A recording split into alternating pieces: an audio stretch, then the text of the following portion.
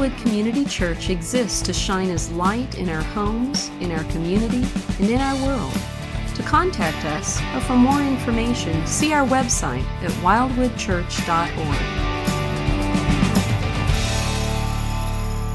How's everybody doing? Everybody awake, wide awake, ready to go?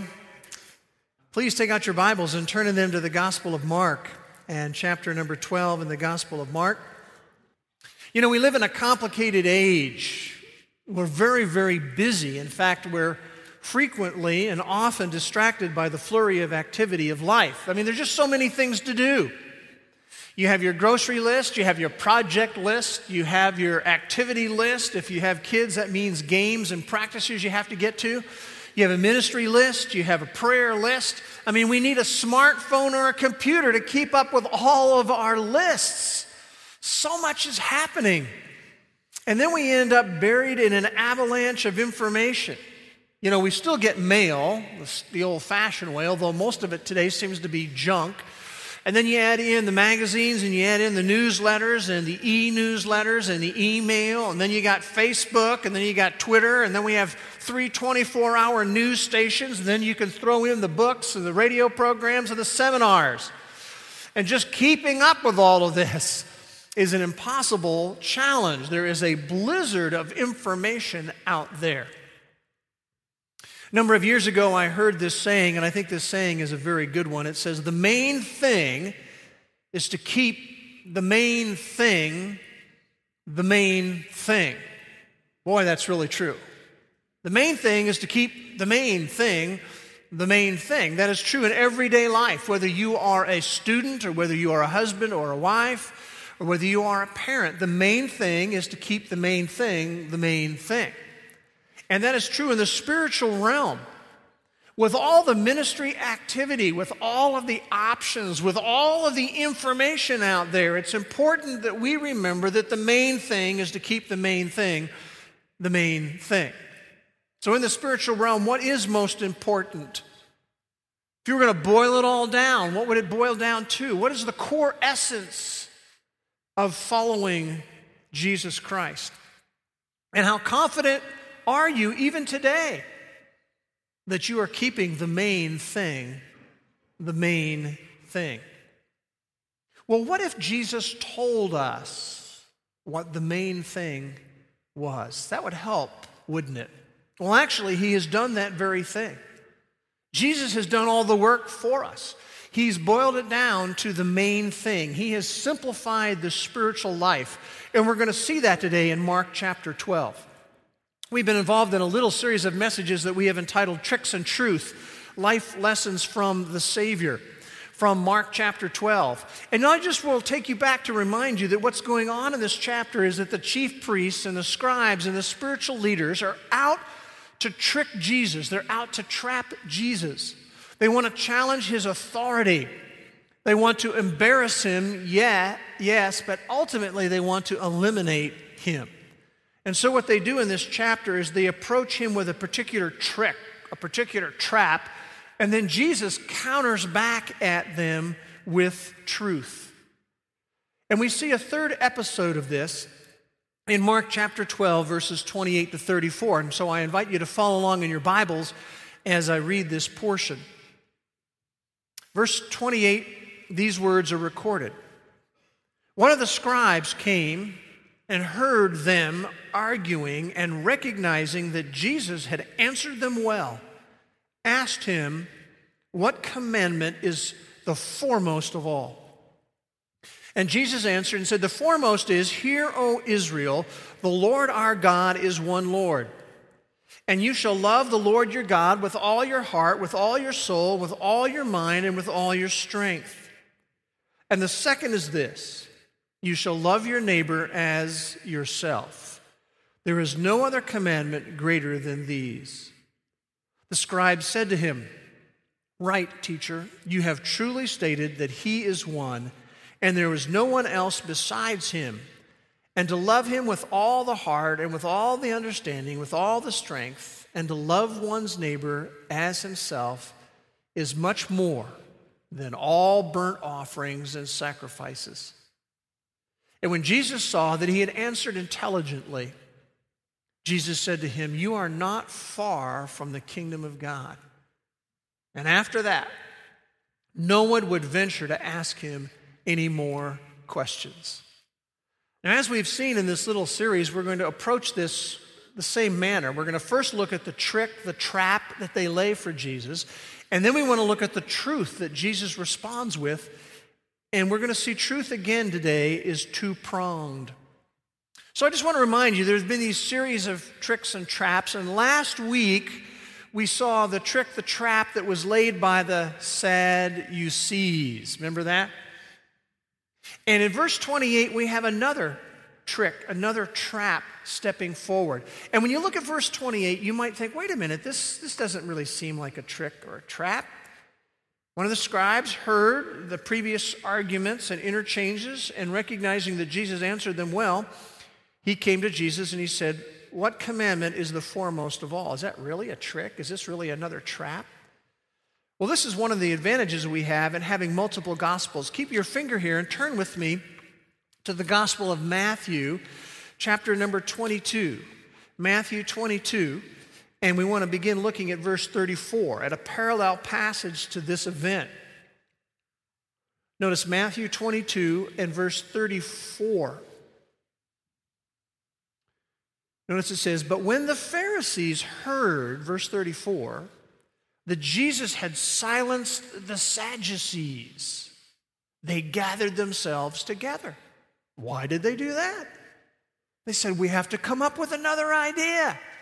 We have to come up with another trick that will allow us to trap and embarrass and ultimately eliminate Jesus.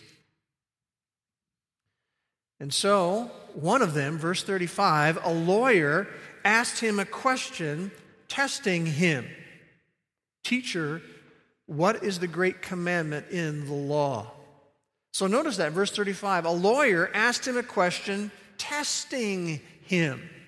The New Living Translation translates this verse this way: he tried to trap him with this question. So you see, this was the idea again. It's just another round of a trick or a trap of Jesus.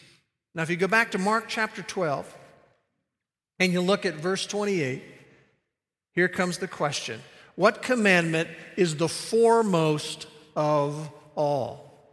Now, in order for us to really understand the dynamic of why that question would be asked, you need to have a little bit of background. In the oral law, and by the way, that's how the moral teaching was passed on, primarily through oral instruction. The oral law, as developed by the scribes and the Pharisees, involved 613 commandments. There were 365 negative commandments, one for each day in the calendar, and there were 248 positive commandments. In other words, they came up with 365s, do not do whatever. And then they had 248 positives, these are the things you are to do. And you need to understand that the scribes and the Pharisees invested a lot of time analyzing the law. They were always looking for more ways to apply it, and they were always adding more and more details to it. So you have Jesus' day, there's 613 commandments there. 365 don't do that. 248 you ought to do this. And you can imagine the bigger this whole system became, the harder it was to teach to people. How do you summarize all of that stuff down? It gets to be so big it's hard to communicate. And so another thing they began to do is they began to think about, how can we synthesize all of this? How can we summarize all of this? How can we simplify 613 commandments?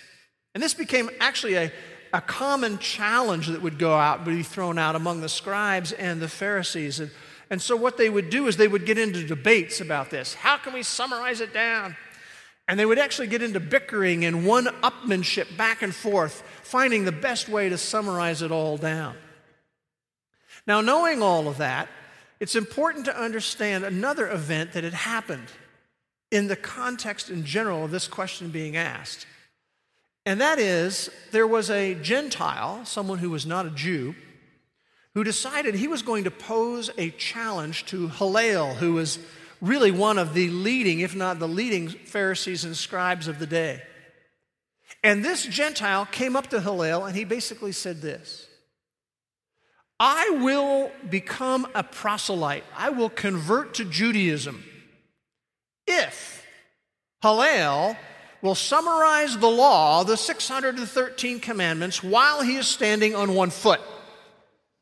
That was actually the challenge that was put out to him. You stand on one foot and you summarize the law while you're standing on that one foot, and I'll convert to Judaism. What do you think Hillel did?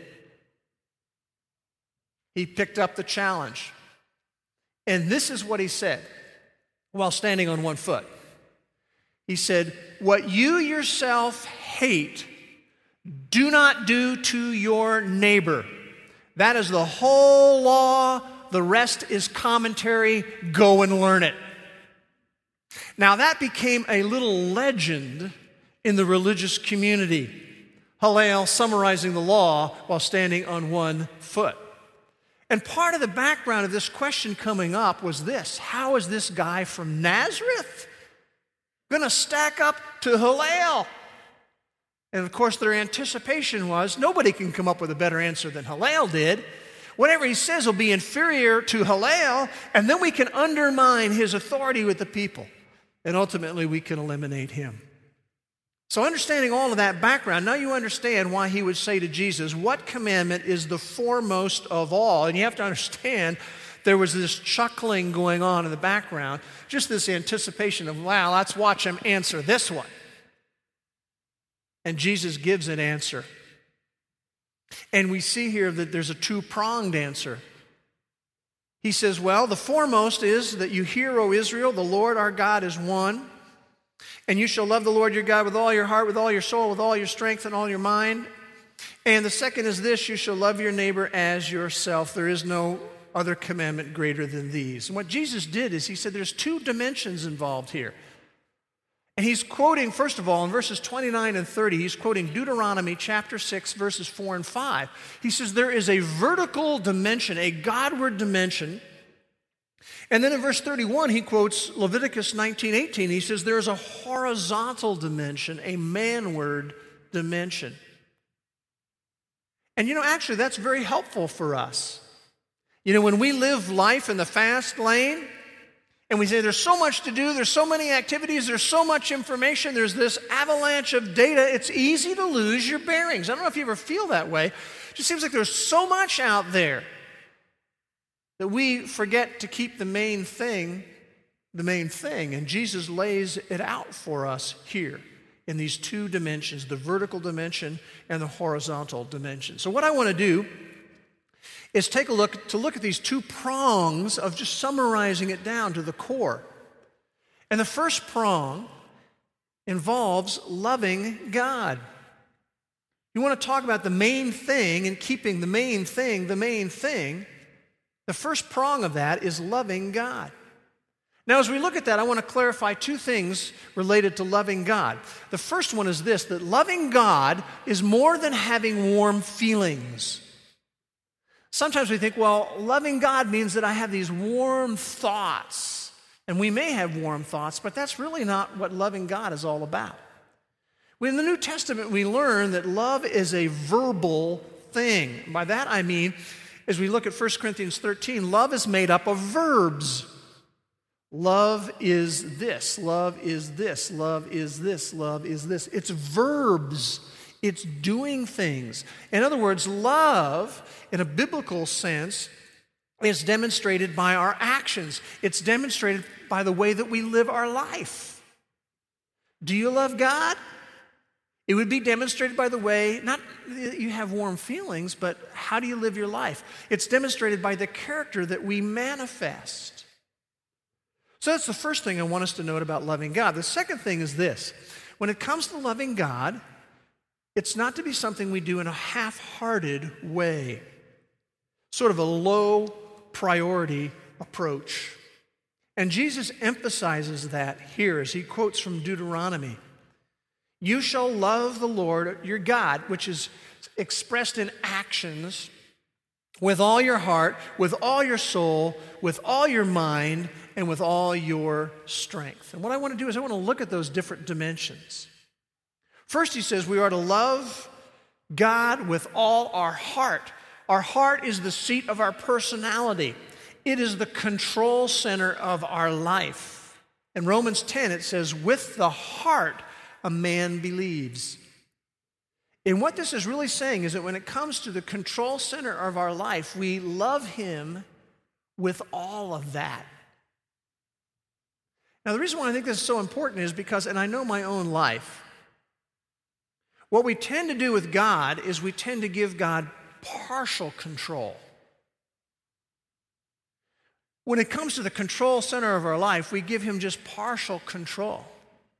We'll say, yeah, I'll follow you, but what I need you to do is I need you to stay away, God, from the financial part of my life. Stay away from my billfold, stay away from my wallet, stay away from my checking account. Because, see, I want to be in control of those things. We tend to give him partial control. We do that a lot of different ways. Here's one way that we tend to give him control.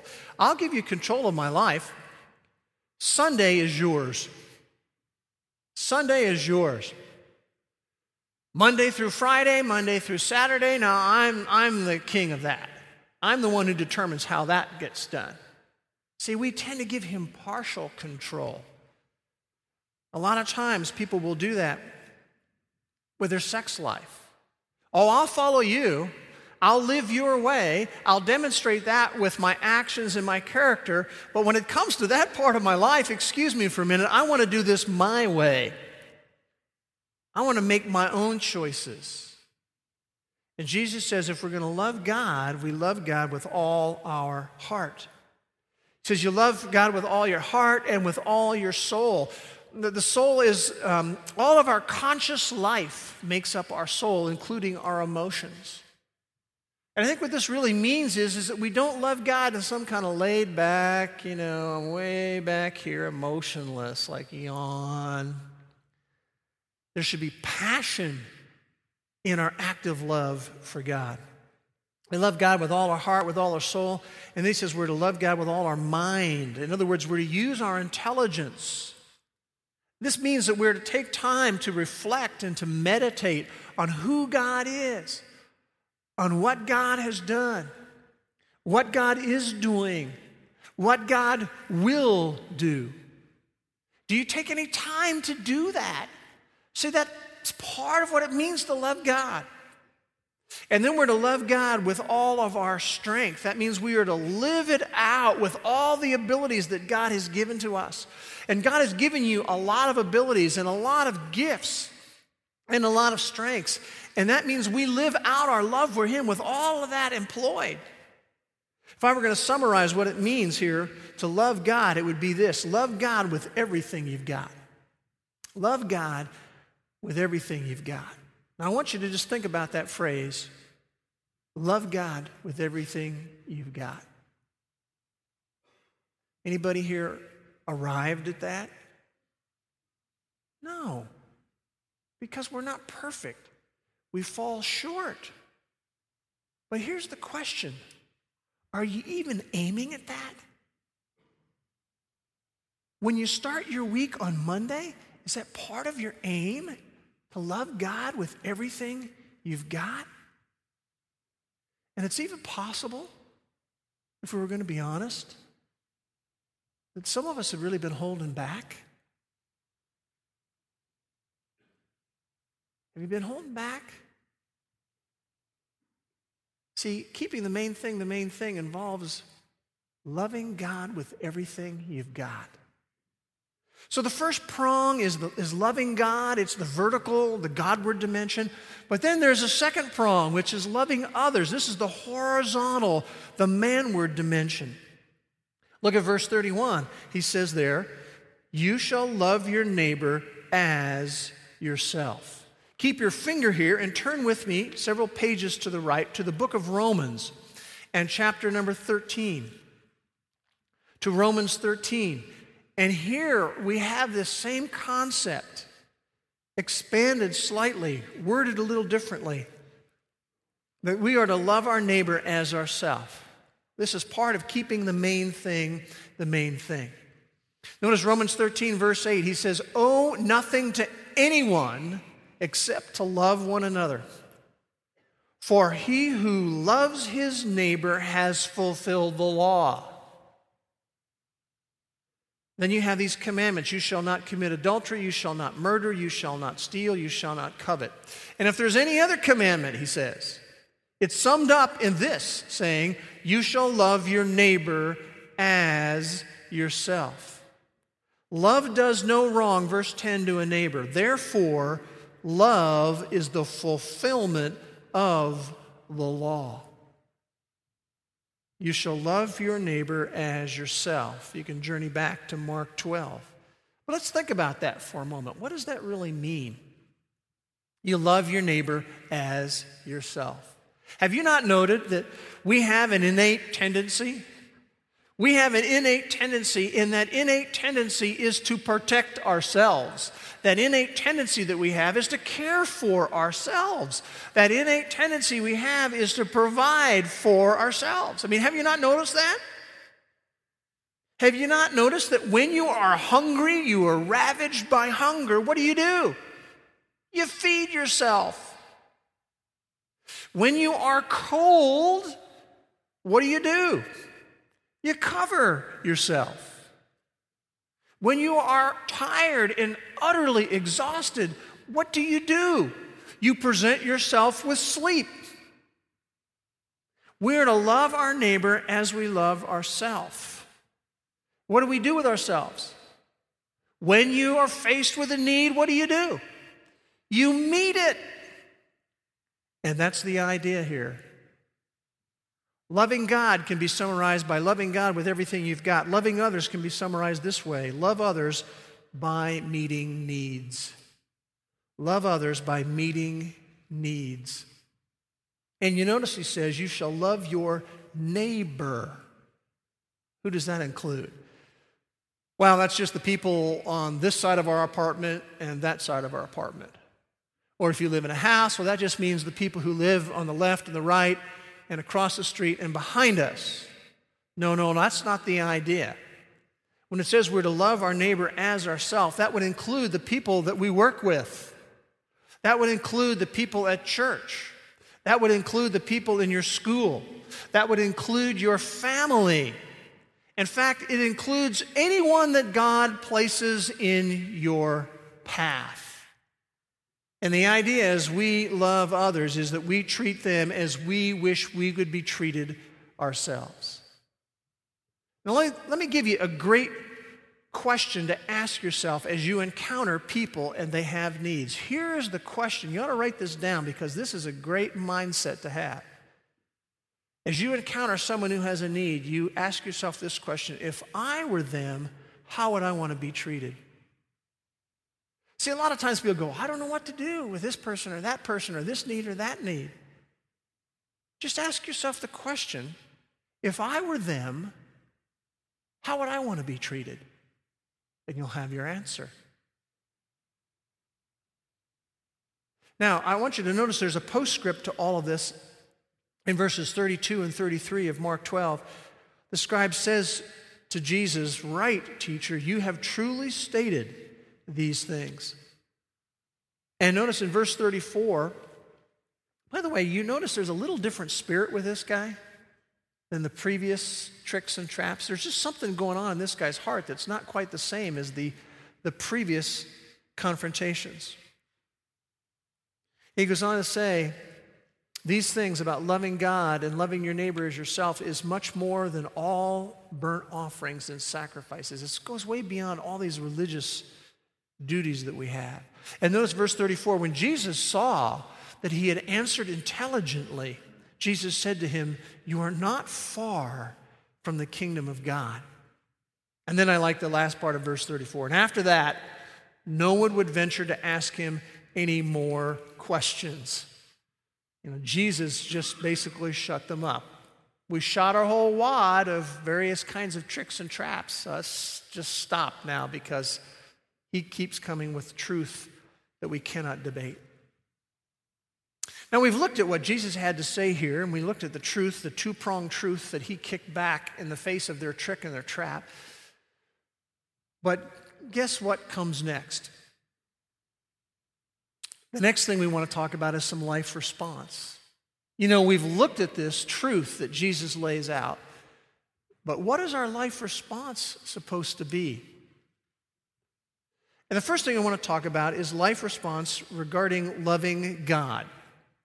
And there's two things I want you to note that are prerequisites to loving God. If that's keeping the main thing, there are two prerequisites to loving God. And the first one is you must have a relationship with Him if you're going to love God. You know, it's interesting how Jesus says to this man, you are not far from the kingdom of God. Now, that was both a compliment and a challenge to this man. It was a compliment to him because Jesus is saying, you are facing truth honestly. You are letting the Word of God and the Scripture define truth, and that's a good thing. But it was also a challenge, an exhortation to the man because Jesus was saying to him, you're still a step away. You're almost there, but you're not there. You see, you can be within an inch of heaven and still end up in hell. And here's a concern that I have. My concern is that we have people who come to Wildwood, and they even come fairly regularly to Wildwood, but they're not far from the kingdom of God. Oh, they're around things, but they're not yet there. See, it's really easy to be around the church. It's really easy to play the church game, and we get up and we go on Sundays, and maybe we even come to another event. Maybe you even have Christian parents. Maybe you've even studied some theology, and maybe you know the Bible to some level. But that doesn't mean that you have a relationship with the living God. Jesus said, you're not far, but you're not there yet. And I'm always concerned that we may have people who are in that same predicament. You're not far, but you're not there yet. For the scribe, what he needed to do is, by faith, he needed to see Jesus for who he was. And for us today, what we need to do is, by faith, we need to look to the cross of Jesus Christ. See, it's not about going to church. It's about establishing a relationship with the person of Jesus Christ. And that involves the cross. That involves us saying to God, my goodness, the things that I do to try to get in good graces with you are inadequate. It's not about church. It's not about church. It's not about church. It's about coming to know the living God. And so I have a concern that we may have some among us who, while they're close, they're not there yet. And I just want to ask you, are you holding back? Are you holding back for some reason? Not stepping through the door of faith to say, I want to come to know Christ personally? You know what I find intriguing about this passage? We don't know how the scribe responded, do we? Well, how about you? Are you ready to respond by looking to the cross by faith, to confess your own sin and your own inadequacy, and to come into a living relationship with the God of the universe? When it comes to loving God, there are two prerequisites. The first one is you must have a relationship with Him. Secondly, you must understand His love for you. In 1 John 4:19, it says, we love because He first loved us. And the idea is that the more we can grasp the love of God, the more we can respond with love back to Him. We love because He first loved us. You must understand His love for you. And we see the love of God in God's general provision for us. I like the way Ray Stedman put it. He put it this way: man's responsibility is to respond to God's love, which is reaching out to us on every side. Reaching out in nature, reaching out in the supply of all that is being given to us day by day. We are never to forget that the things that we enjoy, the food, the air, the sunshine, the shelter, the air conditioning when it's so hot, all of these material things of life that we need, they come from the hand of God. It is God who gives them. It is God's goodness protecting us and sheltering us and watching over us. And if we're going to love God, we need to understand His love for us. And part of that is His general provision. You know, where you don't go a week without thanking God for all of these things, just assuming that you earned all of them. God has provided all of them. And there's an endless well of thanksgiving that is available to us. We see the love of God not only in God's general provision for us, but we see it in His provision of salvation. God demonstrates His love for us. How did He do it? How did He show that He really loved you? The God of the universe became a man and came down to this planet for one primary purpose, and that was to die in your place. To give His life up, to pay the ransom that your sin and my sin demanded. While we were yet sinners, while we were yet helpless, there wasn't anything we could do about it, while we were yet the enemies of God because we were rebelling, wanting to do things our way, He came to the planet, climbed on the cross for you and for me. So if we're going to love God, it means we need to have a relationship with Him, and we must understand His love for us. Loving God with everything you've got. Now, how does that get expressed? Loving God with everything you've got. I want to suggest a couple of ways it gets expressed. First of all, it gets expressed by praising Him, by thanking Him, by honoring Him, by saying everything that I have, the job, the privileges I have, the blessings that I have, the food that I have, the clothes that I have, the things that I have, all of these things are gifts from your hand. And to praise Him for His death in our place.